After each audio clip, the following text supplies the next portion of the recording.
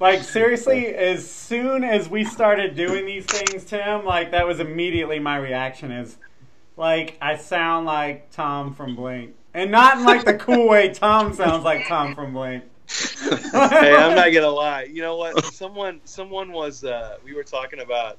I don't know how you came up in conversation, but they were like, "That guy sounds just like the Blink 182 guy," and I was like, "Wait till I tell him that," because it's like. I mean, I love Blink, so I guess Hey, I'll not take the it. worst. But That's the worst thing anyone ever said. it's not the way I think. You know how it is. Like, everybody. Oh, yeah. And especially living in this day and age where everybody's recording themselves all the time, it's freaky. And then Mike has, to me, like the ultimate manly voice, and he's like, "I hate my voice. I sound like I want to kill myself every time I talk." So I finally just realized I think everybody hates their voice. If you don't, then there's something wrong with you. I don't know. Yeah. I don't know. Okay, so are you guys ready to make this official? I'm ready, and I'm looking around. I got some car magazines I can like whip out, just to like. Oh, dude, you know, I was gonna. What issue was your car in? Yeah, it's got to be back like a little ways. Do you remember what was on cover by any chance? Yeah, it was a Jeep, like a Jeep Unlimited Wrangler Unlimited. Was it the one with pizza on the cover? Was there? I don't know. There's a Jeep on the cover, and it's got like kind of a matte finish on it. Like this one. Hold on, I can't. Yeah, that one. It's okay. in that one. It's in. It's All like right. the second or third main article. That's right. Ah, yeah. Okay. So, just for reference, I'm recording, by the way. This is where it gets good. No, yeah. Just for reference, I want people that watch this on YouTube to be able to see. Can you guys see that? So, all right. So this is one of Tim's. Well, how many do you have? One of many, many, many of Tim's cars. But you've held on to that one for a while. Yeah, I don't think that one's getting sold. At least not anytime soon. Yeah. That was a. So, like, I feel like this podcast is one where I'm just gonna sit here and you're gonna talk, and I'm just gonna kind of like listen to your wisdom. Because okay, so I guess I want to listen to that. That'd be. I want to listen to someone's. I want to listen to your wisdom. I want to listen to that podcast. Yeah. Okay. So like, for anybody that doesn't know, this is Tim Neely.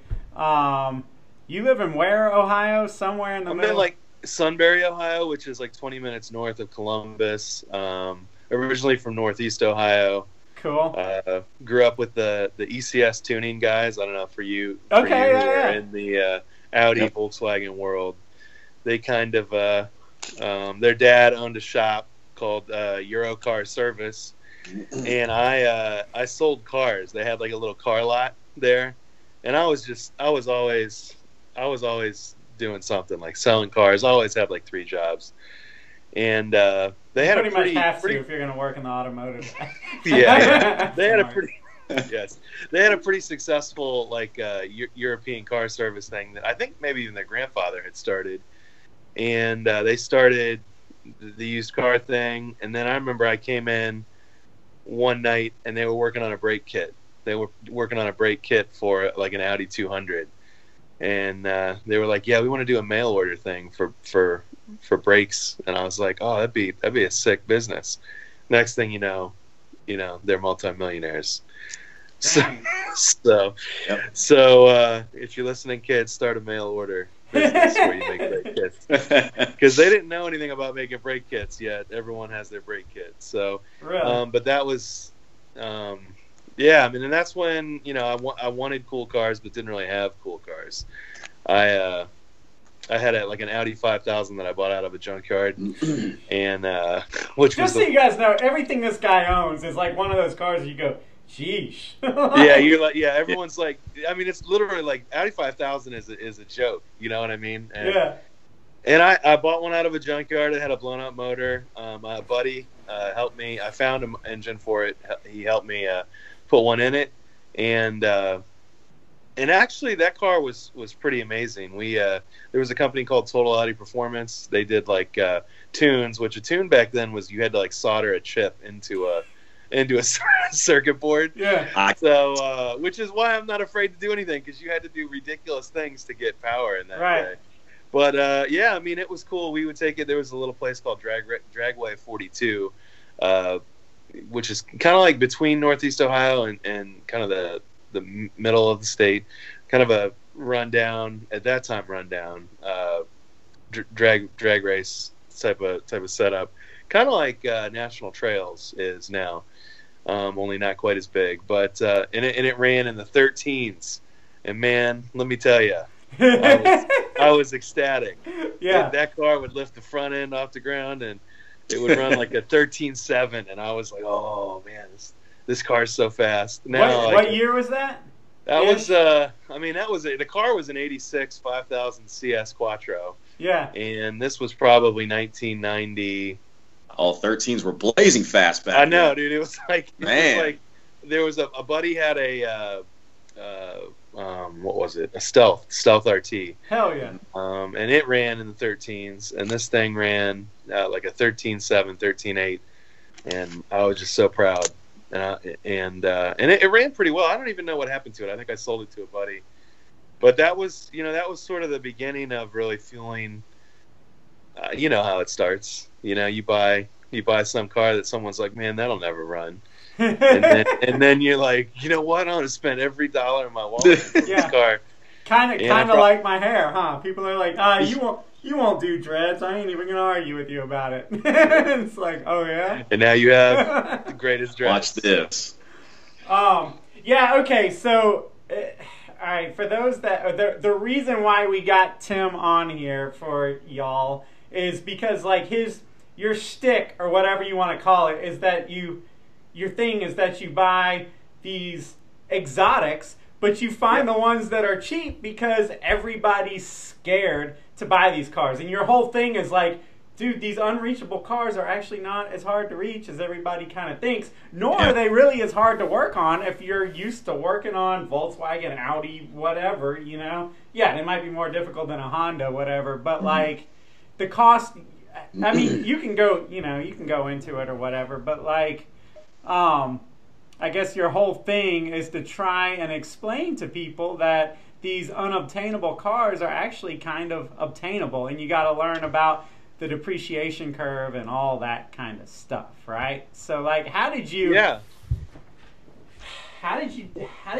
So you started with what, an R32? When I was 18, I went to a financial advisor, and because I grew up pretty poor, and it was pretty important for me to not remain poor. Yeah. So I wanted to talk to someone about, like finances and like how do I get, my finances right.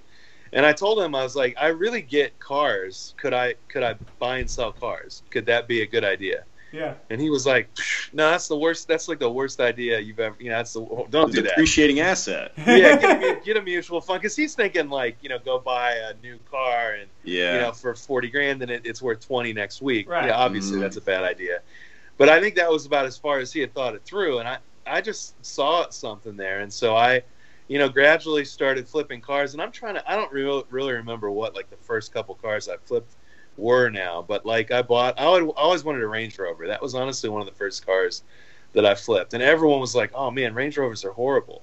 But I bought this car at an auction pretty cheap, and I don't remember what I paid for it now, but and I doubled my money on it. So then it was like, I want to buy this, this thing and that thing. I'm great at this. I just started doing it. You know what I mean? Because no one really said. I mean, I suppose someone told me you couldn't do it, but like usually when people told me I couldn't do something, it ended up being like something I really should do, or that ended up working out pretty well. So, so I started buying and selling cars, and I realized that I don't know. You kind of like when you really like cars and you buy magazines and you read everything about cars, like you inherently know. You just know, like you just know like what that car costs new, and like as it depreciates, you're like, ooh, I can afford that car now.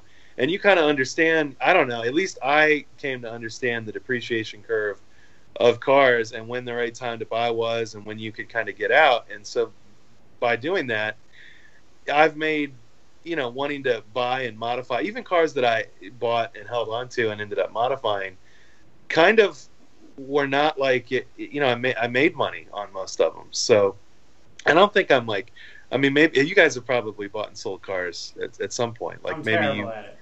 really. Willie just holds on to everything. He Oh. never sells a car. Yeah. Yeah. The only I've time been this you last will- couple of years. It's gotten pretty. I'm not gonna lie. That's one of the reasons I started the YouTube channel. Was I ended up with a collection of like cars because understanding particularly on these 80s and 90s cars, understanding that like a lot of these cars, like I had an E30 M3 that I thought I paid way too much money for, and I sold it like a year after I bought it and made like $6,000 on it. Dang. But now, I mean, I think I paid $11,000 for it. Yeah. It was you know, I mean, and now that's like a, I don't know, $45,000 car. Right. You know, so in doing that now, I see all these cars. Like, I bought an Audi Coupe Quattro just because I thought if I really want an Audi Coupe Quattro, I won't be able to afford one Right. in the future. And same thing with the Cosworth Mercedes was like, you know, if the E30s are worth $45,000, it can't be long until Cosworth Mercedes are worth that. So, you know, I grabbed one when they were, you know, really almost free, and yeah, and so now I've kind of turned that into a little bit of a, you know, I wouldn't say a business, but I mean, it was a business for a while. I mean, I had a car dealership for a number of years, but after I started Did you P3 really? cars, P3 cars really kind of took over. P3 gauges really took over my life in a pretty big way. Yeah. It's because when you start a company like that, you kind of got to throw everything into it and grow it, and that worked out well. But it also made some money, and with that, I just kept buying cars. So I ended up with all these cars, and I kind of had to position myself as a car collector to even justify it to my wife. Right. So I started the YouTube channel so it would give me some credibility as being like a, yeah, I have a car collection. So yeah. This isn't just a game, honey. This is business. right. But Yeah, I just I'm sold the working. 911. Come on. You know, I made money on the 911, and What 911? it was a 996, and again, I mean, that's one where, I mean, if you read, you know, the hype. In the era of forums now, we kind of like every car has an Achilles heel. Right. And 996s, I mean, everybody knows IMS bearings on 996s. You don't even know what it you is. hear but it you like know till to you're run blue away. in Yeah. the face. It's like, you know, 2% or 2.5% of the total cars produced actually have a problem. Yet, if you list one of those things for sale, you have to address that issue. So. Forums. But see, that very issue makes the car obtainable to so many more people. Yeah. Right. You've just got the balls to, confront it. Yep. And I'm telling you, if you buy a well-maintained car and if you do oil analysis, that's like a known issue. So you can kind of watch for it. You know, Yeah. I mean, it's And not it's something that's going to fixable. creep. Yeah, and it's fixable And and pretty cheap. I mean, we've got a guy that lives next to me that all he does is builds 911s, like restores vintage race cars. He does like a full clutch flywheel IMS bearing for 996s. It's like with labor, it's $2,800 or something with the clutch. Not bad. And I mean, to do a clutch in whatever car you've got is going to be, even if you do it yourself. I mean, a clutch and a flywheel is going to be $1,200 for most performance cars. Yeah. Yep. So it's not like That's we're talking right. crazy. That's what I always tell my buddies. Every complaint about the 996 is like an opinionated dumb one. Like everybody's like, oh, but that's the one with the ugly headlights.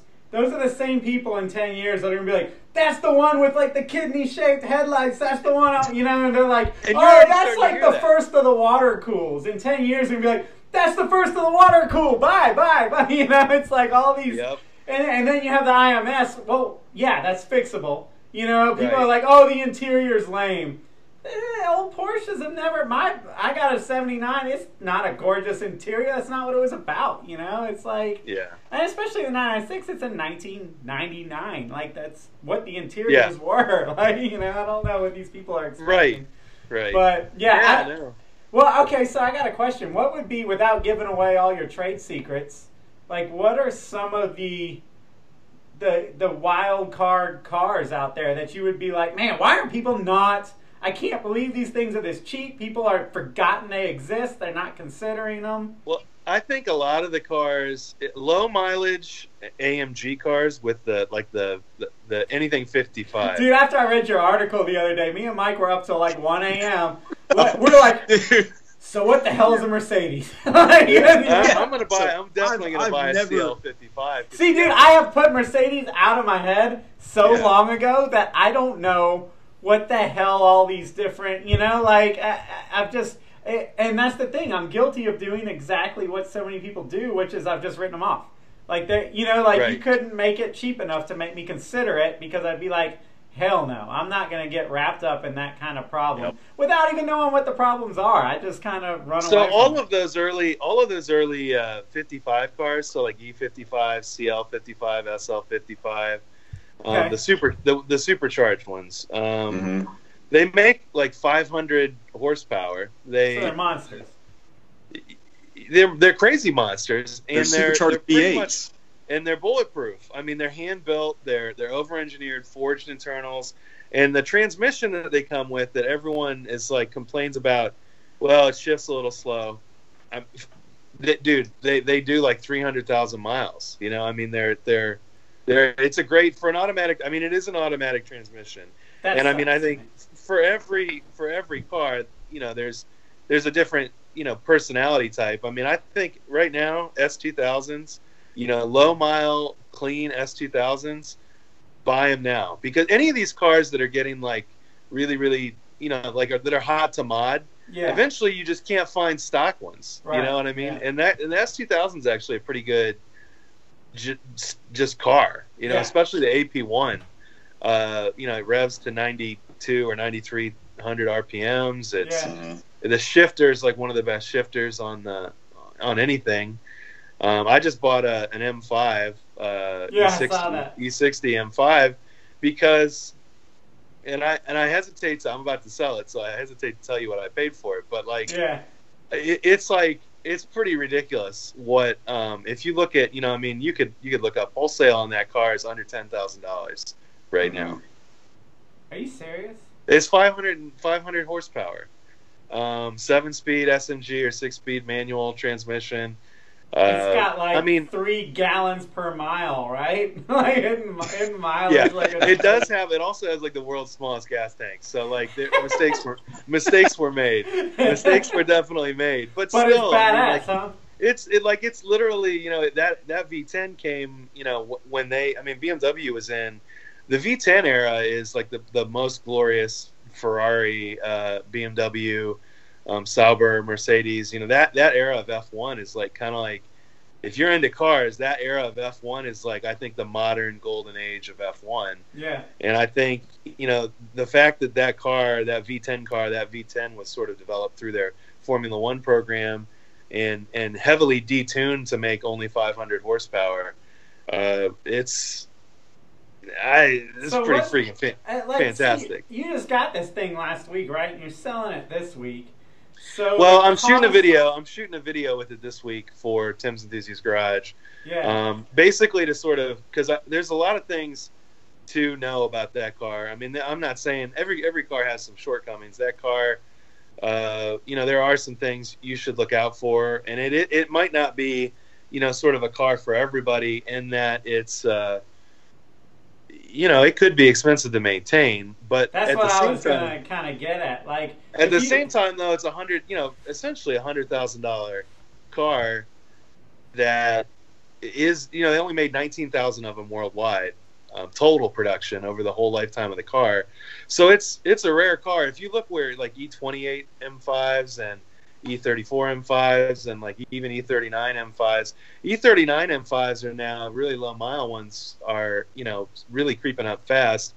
I mean, that car is going to go back to where it's almost where its sticker price was at some point. And if you look at like E30s and E28s, a lot of those things have 150,000 miles. So, here's a car that as long as you maintain it and love it, you're paying less than 10% or 10% of what it costs new.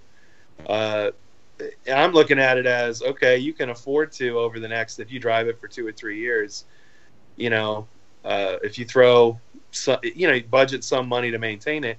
It's if you want that car. I'm not saying that's that's where I fear for our readers and stuff and myself, because you get these cars get so cheap that you can afford to buy them, but can you afford the first problem that comes up? You know what I mean? Like, you said you can get those cars for about 10 grand. Your first minor problem could cost a third of that. You know what I mean? Like, And this car, the reason I bought it was it just had. This car was purchased by someone who spent all of the money sorting out a lot of those issues. Yeah. And I think that's a good. I think that's a good car for someone. What are the issues on that M5? Because I'm sure there's somebody listening now that's going. So it's an early, it's an early CAN car, so everything talks to each other. You know what I mean? Instead of like electrical connections. Yeah. There's a lot of communication between computers. Silly fault codes and stuff like that is the problem for almost every car in that early CAN communication era. That car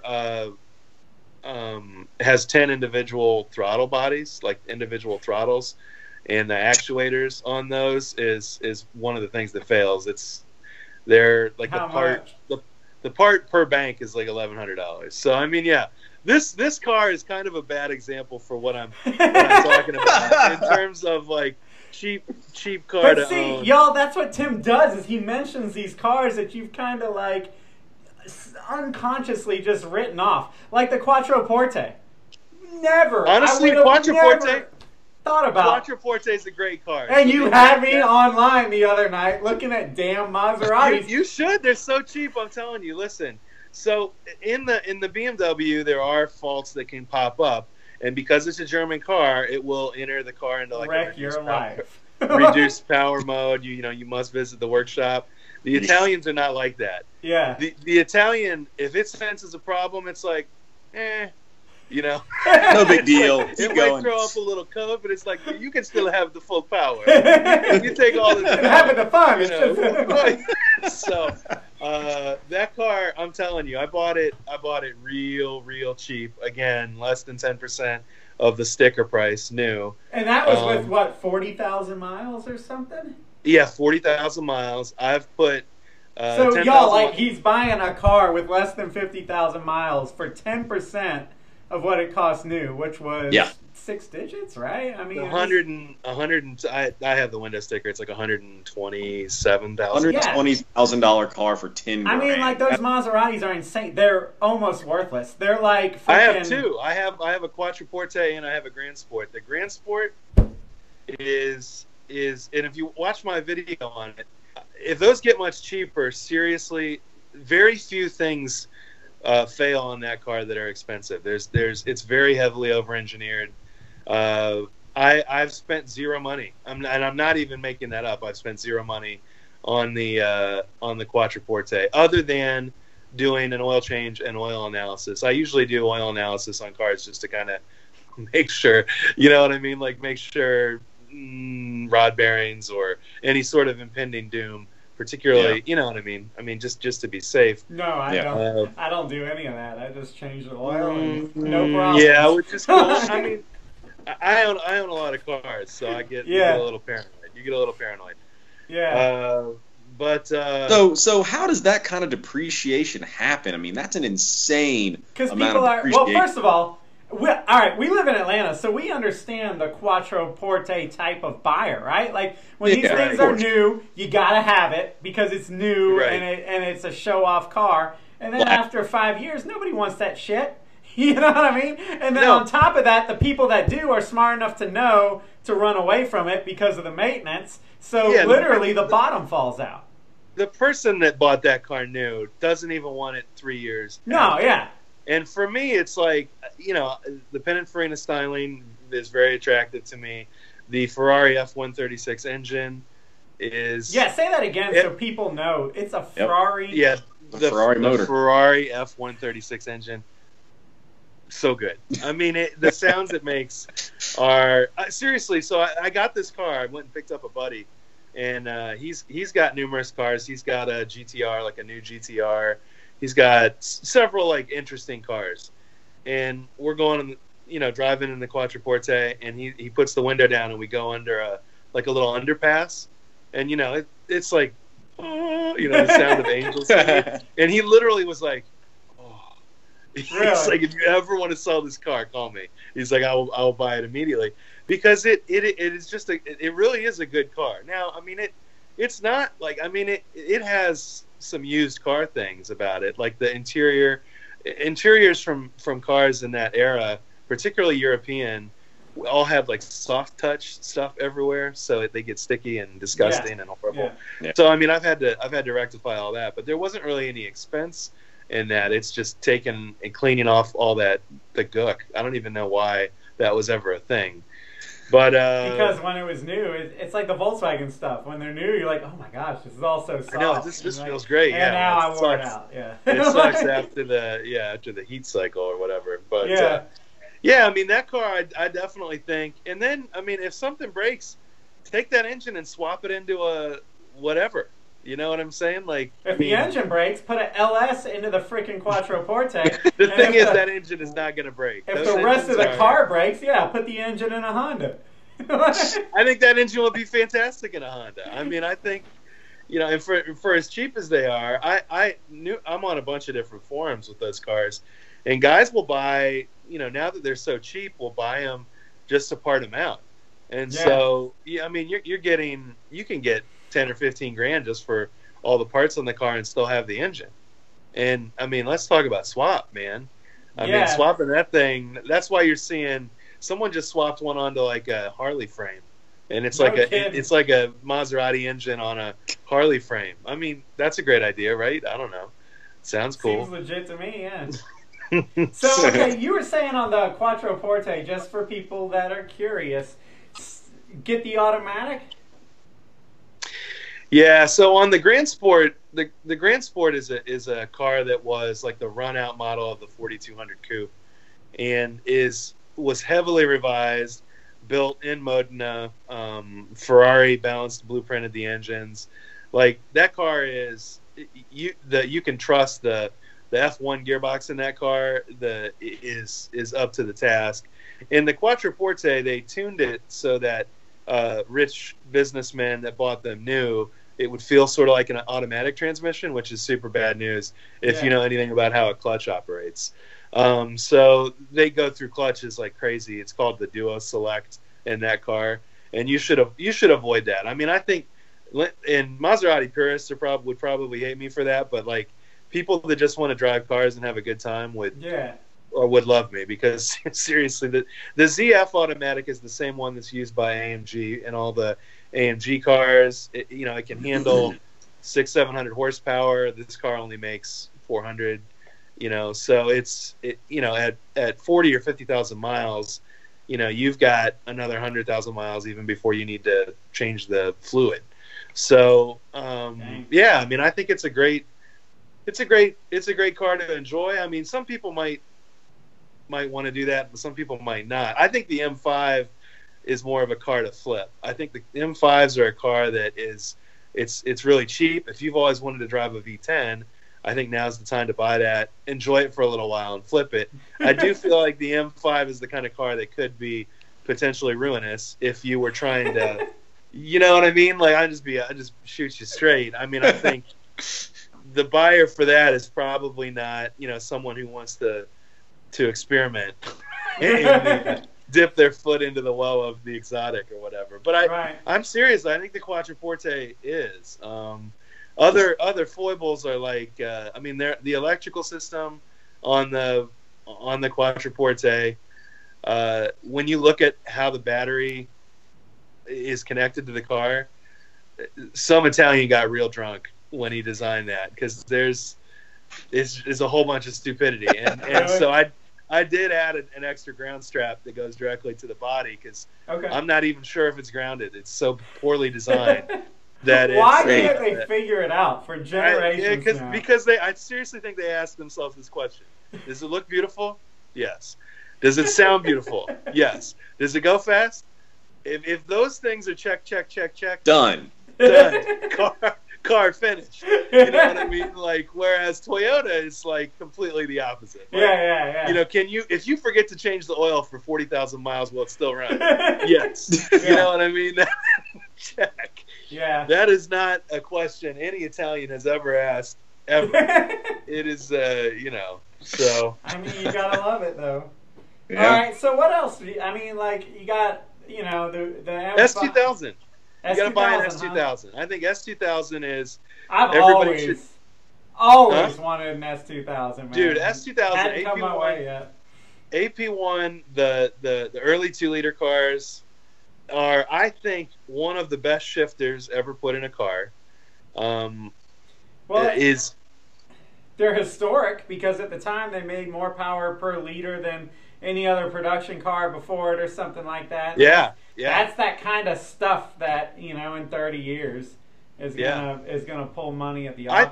I think it's a hugely collectible car even already. Yeah. And you see, and I think other cars that I think that are going to be valuable or that are, currently that you should consider buying is, for example, one of the cars that I really want is a Mark II Volkswagen GTI, just a regular Mark II Volkswagen GTI. Bro, good luck, because every one of those cars has been VR6 swapped or stanced or whatever else. Yeah. So if you want to find a GTI, so I would say cars like, that's why you're seeing like just EG hatches shooting up in value like crazy, right? Yeah, because there are none. Everybody modded them and then sold them for $2,000, and then they sold them for $1,000, and then they were like, oh, this is a parts car now. And so now those cars that we grew up with that are like, fantastic cars, there are none. Yeah. So like CRXs, stuff like that. I mean, that's the kind of stuff you can buy if you stumble upon like a one owner CRX, bro. Immediately you got a buy. place to store it, yeah. Immediately You were buy. telling me that on the phone. So, like any of these kind of generational hit cars or whatever that are now super affordable, unmolested. If you got the money to scoop them, huh? Yeah, and I think for someone like us, I mean, I will say it's really hard for me not to mod a car. Yeah. See, if I found myself a Mark II or a CRX or something, I'd be, or like the S2000. If I found a low mileage AP1 S2000, I'd be like, sweet, let's slam it. Turbo kit. Let's start driving this thing. Inky RPF ones and coilovers immediately. Yep. Yeah, I mean, I don't know. I mean, part of me, in the last few years has, in some ways, become a purist. I don't know. I hesitate to say that because of the audience. But I think a lot of people that read S3, I think there's a place for that. I mean, I think there's a place for that nostalgia kind of thing. You know what I'm saying? Because like I have had to resist the. I mean, almost everything I feel like needs the right set of wheels and the right set of low. Right. I mean, that's not really modifying a car, right? Yeah, Can we agree? Yeah. I mean, everything needs to be. Now, I'm not talking about, like rolling fenders, to within an inch of their lives or whatever. But I mean, if I were to buy a Miata tomorrow, it's getting slammed. It's probably getting a turbo kit. I mean, that's just what's happening. Yeah, that's what's happening. But I think the right decision from. And let me go back. I mean, I think a lot of what I'm saying is that you can fund. I think you can fund your mod stuff by buying some of these cars and holding and selling these cars by not modifying them. Yeah. You know what I'm saying? Like, I think if you, I don't think this. I mean, I know this to be true because I've done this, but, I still am building, interesting cars. I'm looking for a TT, an Audi TT right now to build, and it will get big turbo and all the stuff. But I'm also looking for those like I said, another Cosworth just to buy and flip a year or 2 years from now because they're so undervalued. I think they're so undervalued right now. So I don't know. How do you have a formula? Like, how do you know? Do you just trust your gut? Like, when is it time to sell? Like I know you mentioned with the M5, that car will hit $100,000 again. Yeah. What makes you decide not to hold on to it till that point? Like, how? So do I you... think I think you just have to be. I have friends that are. I mean, I guess the reason I ask is because I would hold on to everything. I'm really bad about that. You know, like I'll never cash out. You know what I mean? Because I think there's a right time to do that, and I have a friend that is not really not an enthusiast like we are, but is more of like he's like a semi-enthusiast car dealer. Like he has good taste in cars, right. But he's really a car dealer. And he gave me some wisdom once, and he was like, "Look, everything's always going to be worth more than it is today. But the question is it worth enough for you to part with it?" So I think for me, when air-cooled cars started going through the roof, I had an RS America, and like I figured I did not see that car being worth $200,000 like now. Yeah. And if I had, I definitely would have kept it. So I mean, you kind of can't. I mean, it's impossible to read some of those trends. But when that car, went to the point where I could make $15,000, I mean, yeah, it's a big profit. I mean, like, yeah, you could make more, but if someone's gonna buy, that's why I sold this last 911 was like, someone offered, our 996 is gonna go up, absolutely, clearly, but I'd had that car for 5 years. I kind of felt like, I mean, at some point, could I have kept it forever and just willed it to my children? I mean, absolutely, and that. And they're probably going to hate me for not doing that. But at some point, you have to say, I think I was made an offer that was significantly more than what I paid for the car. Mm-hmm. And now I'm on to the next couple things. Well, and you got to keep the cash flowing, right? Like, I mean, me and Mike learned that when we were doing still hood shift knobs and stuff. You got to keep it moving. Move the inventory. Like, you got to keep it moving and keep the momentum going. So, yeah, it's something like you're doing where you're always buying and selling. I totally get it. You know what I mean? You got to be able to do that. Yeah, like, what would you do? At this point, go ahead. To get personal, I got a 79 911. I got it before the prices got ridiculous. I got, lucky and got it cheap. Like, at what point would you cash out?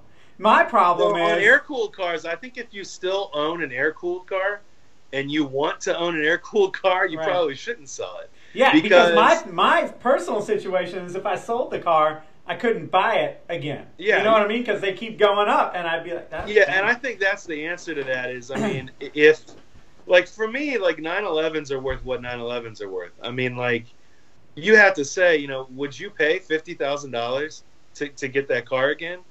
And for me, the answer is probably not. I mean, I don't think because I like air-cooled cars, but, I mean, to me, the ironic... dash that was around for 35 years or whatever it was. Mm-hmm. I mean, to me, that's just like, I don't know. And Porsche was really poor when the 993 came out. So I think part of why the 993 kept all the original 911 crap was they didn't have any money to develop anything else at that point. Yeah. So like, I think some of the stuff that people are in love with on the 911, like the floor hinged accelerator pedal and stuff like that. I mean, yeah, I mean, you can be like, some of that is just, ooh, we engineer it until it's perfect.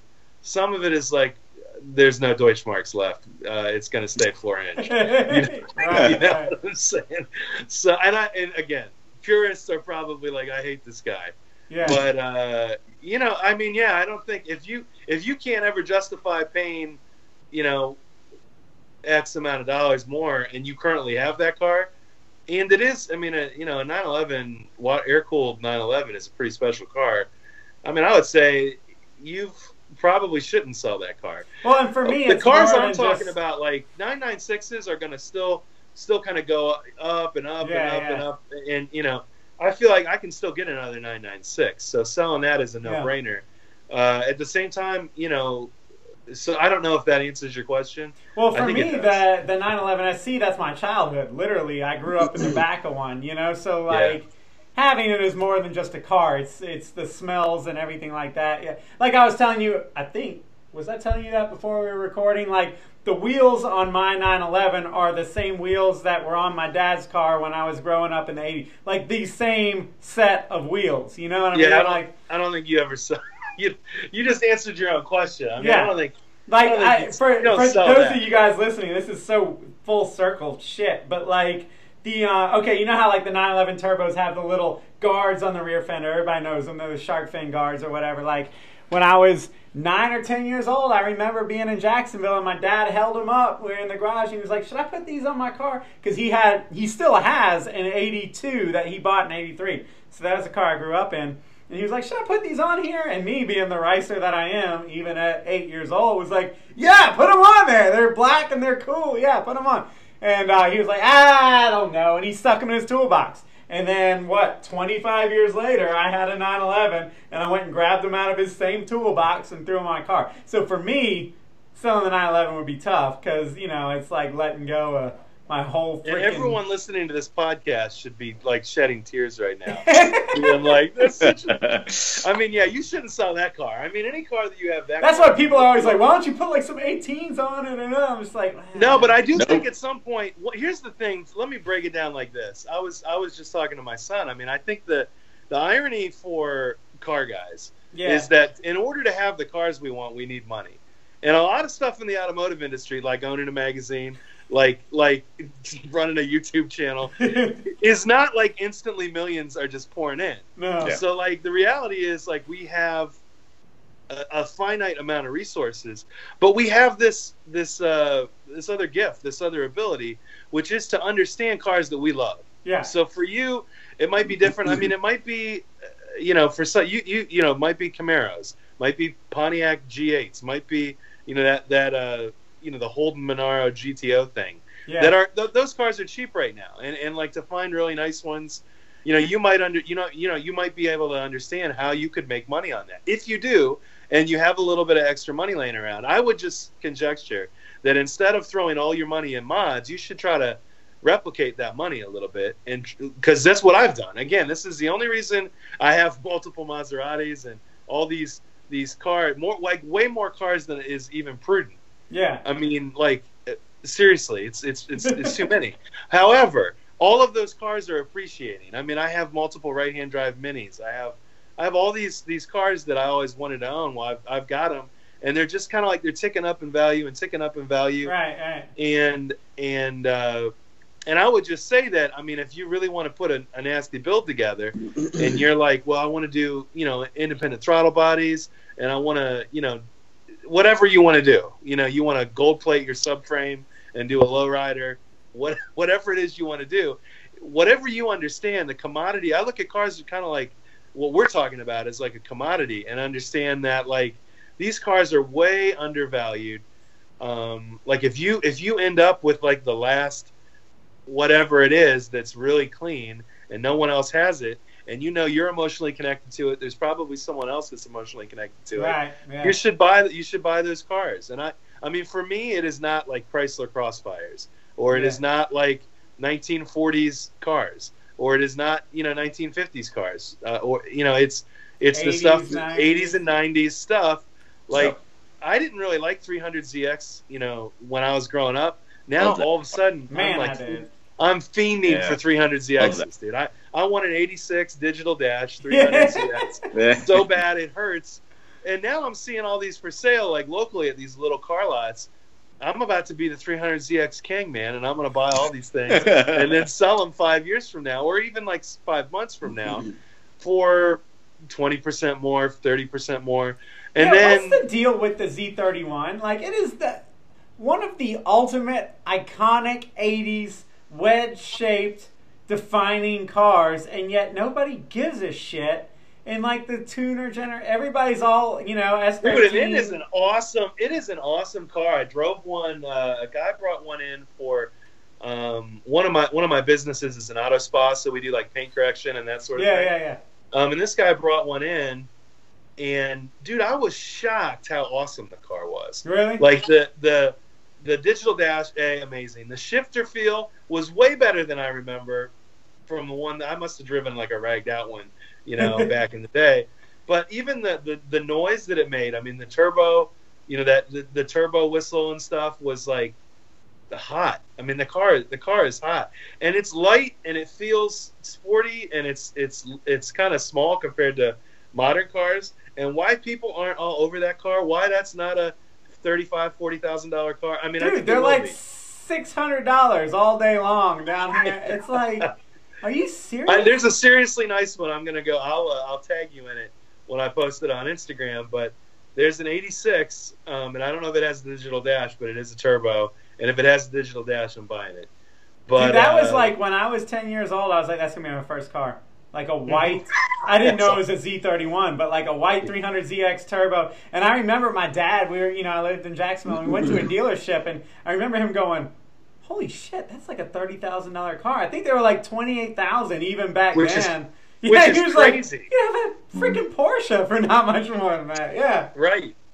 Yeah. So yeah, they were expensive, but. I don't know. To me, they're just iconic looking 80s And that's cars. a good example. I mean, that's a car that really, until recently, you know what got me into that car is I bought an R32 Skyline. Yeah. And all of a sudden, I've got freaking Nissan fever, JDM fever, it's literally a disease. I mean, I'm on all these websites like. Dude, I've got a 94 Pathfinder that you would just... Oh, I know. You shouldn't slam it. You should not slam it. Nah, I'm not going to slam it. Don't slam. No, but... I need to buy a set of good tires, a set that'll total it. I want a K-Van, and I want, like... Oh, man, I got JDM fever I got it bad. Really? I'm serious, man. I'm not even... You just looked at the camera like Doc Brown. I'm like dead serious. Like, all of a sudden... FD RX-7 I need. Yeah. Like this 300ZX I need. All of a sudden I don't know what's going on. It's just like weird stuff R32. Like that happens, R32 is a hell of a car. Really? Is it? Is it really a hell of a car? Like I've never driven one. I've always just been like, people just like it because we couldn't have it. You've never driven one? Never ridden in one. You got to drive it, dude. It is. For that era, and again, I mean, I own a bunch of stuff from the era, so I can kind of baseline it against like the Audi and the Mercedes and this other stuff that it's supposed to not be as nice as. Yeah. Dude, shifter feel amazing.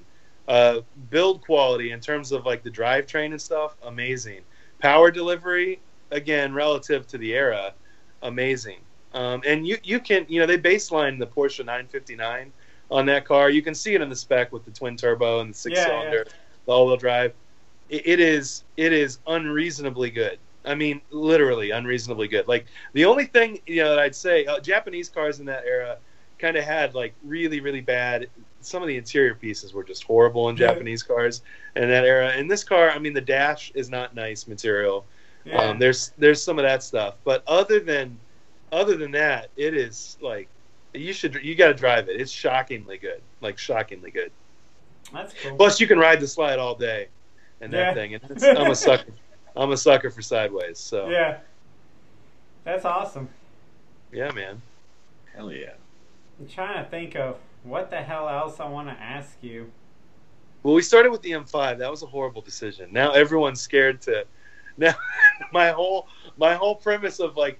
Good cars you can buy cheap. That probably wasn't on that list, but it's ridiculously cheap. And if you want, I'll tell you, man. So Wooly told me that you were gonna be on with us a couple days ago, and like he said, we were up till like 1-2 in the morning. You have got me all of a sudden obsessed with these AMG Mercedes. What about Mercedes? I've never given a shit. My mom had a 82 240 diesel, not a turbo one. But like that banana yellow 240 diesel, and ever since then, I've just not cared about a Mercedes. Well, yeah, that is the worst. That's like everywhere else in the world. My dad got it.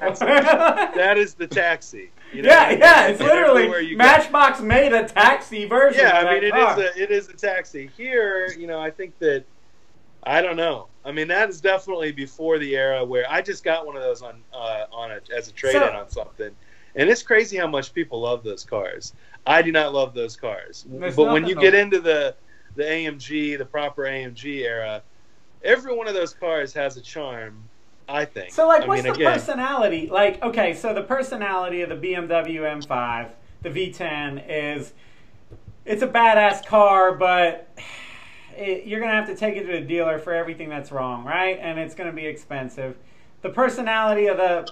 If I'm reading this right, it's going to be the personality of the Quattroporte is kind of a little bit hot roddy, but from an Italian perspective. You know what I mean? Yeah. Yeah. like you said, you can keep it running, right? And you can do all your service. I mean, I think even on the BMW, if you buy the BMW diagnostic tool, which you can get cheap on eBay or whatever, you know, I mean, like, you can do your own service. I mean, I do most of the service on my cars, or have friends that help me do service on most of my cars. So, like, I mean, it's definitely not going to a BMW dealer if it breaks. I mean, that's like 1,000% not happening. You know, because it's like they will take your house. So I mean, let there be no doubt. Yeah. All right. So how does the Mercedes stack up? They're a little bit more. Well, I think solid. the Mercedes is, I mean, you know, the Alphalterbach, you know, their mindset is villainous horsepower. I mean, you know, the AMG Hammer was their first real foray into it, and it was their engine building was so good that Mercedes eventually absorbed the company. You know, essentially it was like, you know what, you get performance so much better than we do. Here, we want AMG to essentially be our M, our tuning arm. So, you know, the character is, I will say, not really. You know, if you're really into like corners and stuff, that did not come till recently. You know what I'm saying? So like the real precise. Now, if you want like a getaway car. Yeah, if you want to smoke some tires and make nasty V8 noises and pay no consequences, essentially. Right. You know what I'm saying? Because, like, for example, I mean, that's what we all want. You know, you buy an American car to do a burnout. American car, you do a burnout. German nothing car will be damaged except for some tires will be smoked. Same thing with the AMG. I mean, you could literally be like, you know what? I would like to roast through this entire tire right now, just because I can, on the highway, like 80, and do it. You know, just light them up in big smoke. You know, that's where those cars live. But I also think they live in. You know, you have to be into the engineering and the design. Unfortunately, this era of AMG coincided with Chrysler's acquisition of there are some cheaper parts, and there are, you know, some of the cars are better than others. And I mean, I think you need to go into it kind of. You need to get passionate about it. You know what I'm saying? Because if you're staying up to 1 a.m. researching it, then that's the right call. Because if you're just like, oh, Tim mentioned a car, I'm going to go buy it, that would be the wrong call. Because you're going to buy something that you're not familiar with. You're going to be scared of it. Like, if you're going into it and you're like, man, Maserati, I heard those were crazy. I mean, I guarantee if you buy it going into it like that, it will be crazy. Yeah. And the first weird thing that happens, like, will set you off, and you'll be like, I knew it. It's going to be $1,000. Fucking Tim, man. Get me into shit. Just a bastard, you know what I mean? Fucking guy. That's not the right call. You know what I mean? But I do think, you know, doing the research like you would on anything else, I'm not trying to make like a whole bunch of people. These freaking dudes, you know, that Reed S3 can keep rotaries running and DSMs on the road. You know what I'm saying? If you've got an Eclipse, I need you to add up your receipts. Yeah. You have $75,000. You do. You know what I'm saying? Yeah. You just two of them do. never And ran. that's kind of where I'm at. Is like, for me, you know, buying this Maserati, I mean, I've had so much fun. Everybody, I tell you what, WRXs, I think, are the natural. They just have, when they see a Maserati on the road, they have to smoke it.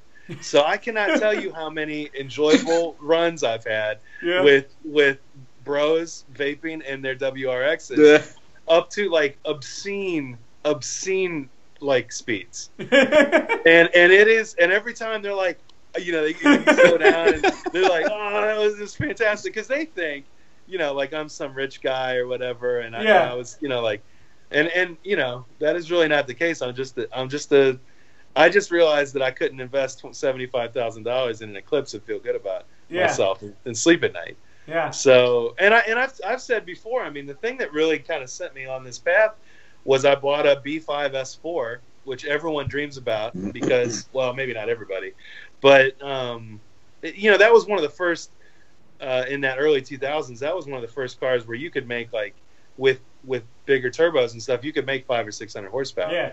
I was on the quest, man. I was on the quest. I literally dropped like $25,000, and then it broke. And then I fixed it. and then it broke again, and I fixed it. And it was like a never-ending, I drove it, there was like one day where I got to run some friends. Yeah. And it was like, it had its hero day. Yeah. And it was faster than all their cars, but that was it. It was like one day. 25 grand. Horrible. Yeah. Mike, what do you drive? Right now, I've got a very, very badly injured 2017 Mustang GT with a blower on it. We blew the tranny up a couple weekends ago. I say we. It was 100% me. I blew it up. Because of the magazine, we get used to saying we a lot, it's politically correct. Now it's all him, yeah.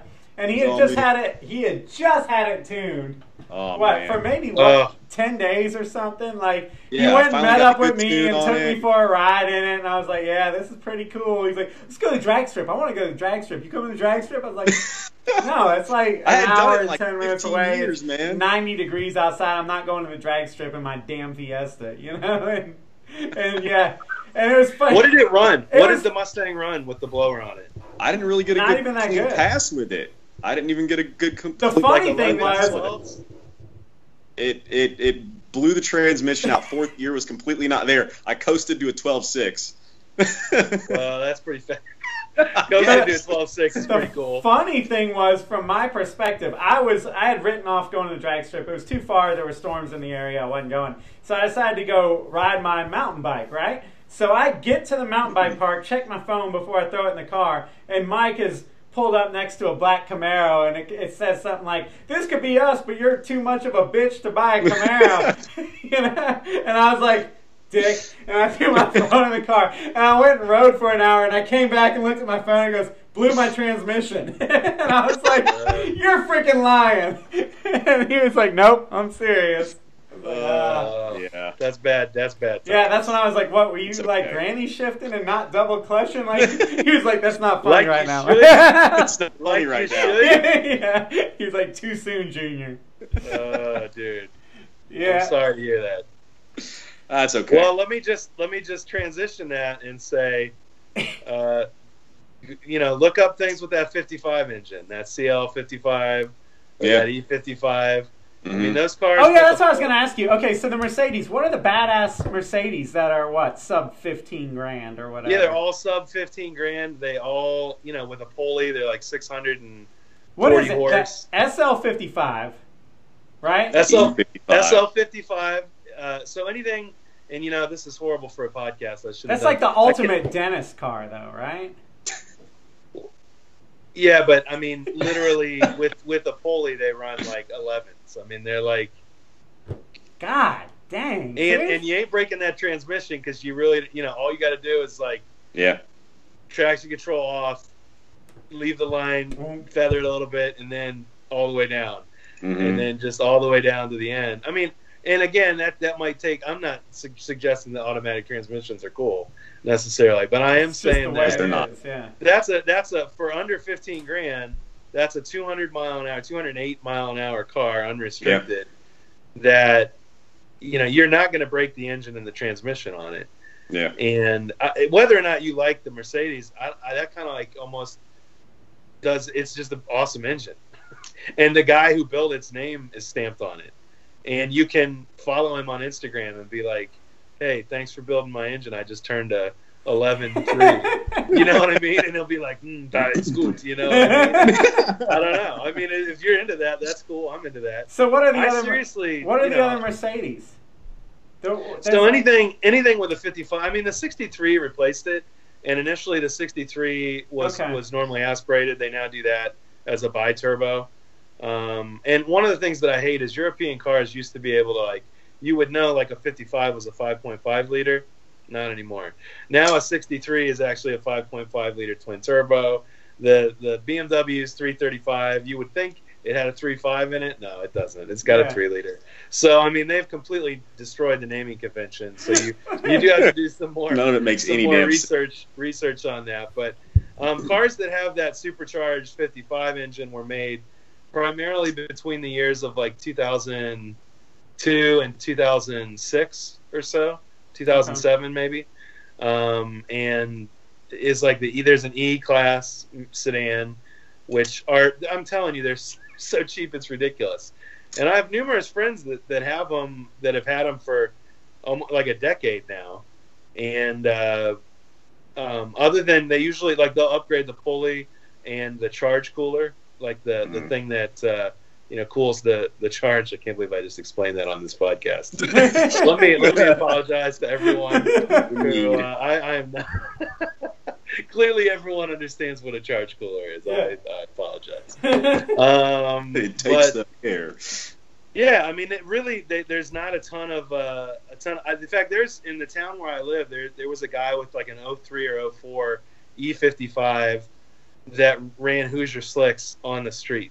Like, it looked hilarious. Like that's literal, what's up. That's literal a feature Hoosier, car. dude. That is what's up. Because it was on a just a granny sedan. I'm talking like no other mods other than Hoosier Slicks on the back, and it sounded like he had some sort of like no airbox, because every time he would get on it, like, because there's a place where people drive aggressively, and when you'd hear him like a mile away. You'd hear the supercharger whine. But and mods, honestly, upgrades for those cars aren't, again, I mean, if they aren't that expensive, relatively speaking, and maintaining the car, I mean, again, because it's kind of a tuner car, you have like an aftermarket for it. Like a lot of like the pulley upgrade with the tune is like $700. So it's a billet pulley, it's the belt, it's the tune, and it's a piece of software. So you download the software. It comes with like the connector to the car. So I mean, it's like, I mean, even in like Evo Land, that's you spend the same money. So $700, and you essentially pick up what, 130 or so 130 horsepower. You pick up a whole Honda. Are we? I mean, can we all let's all go buy, either an E or Are they a fun to drive? I mean, you know what I mean? Like, one thing I always criticize, like, through the press cars that we get and everything, is that you can have very powerful cars that just, who cares? You know what I mean? Because, like, they don't bring it out of you. And then you can have less powerful cars that are dogs pulling on the leash, like a Fiesta, for example. The Fiesta, here's the problem. The Fiesta is one of the truly great cars of all time. Yeah. I mean, the Fiesta, for the money, is so good in so many ways that it almost doesn't deserve to be as good as it is. I mean, now it's not like the numbers aren't great. You know what I mean? Like 0 to 60, quarter mile. Yeah, but like the pedal placement, the gear shifter, the suspension, how easily it rotates. Mm-hmm. There's so many good things about that car. None of those things are good in the AMG cars. They're great cruisers. They're hammer great down when